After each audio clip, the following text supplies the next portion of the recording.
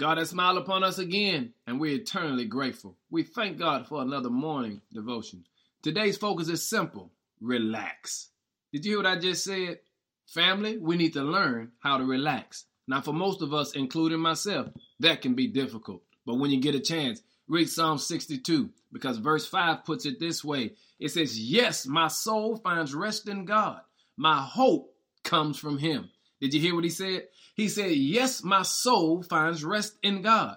My hope comes from him. Because if we're going to relax, we need to learn how to sit at the feet of God. Did you hear what I just said?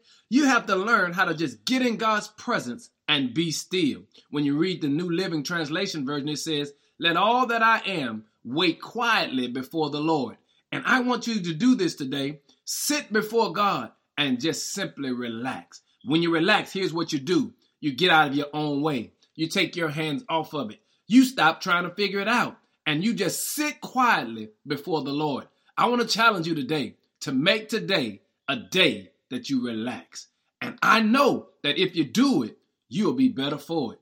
Give God glory today. Sit at his feet and relax. Let all that I am wait quietly before God, for my hope is in him.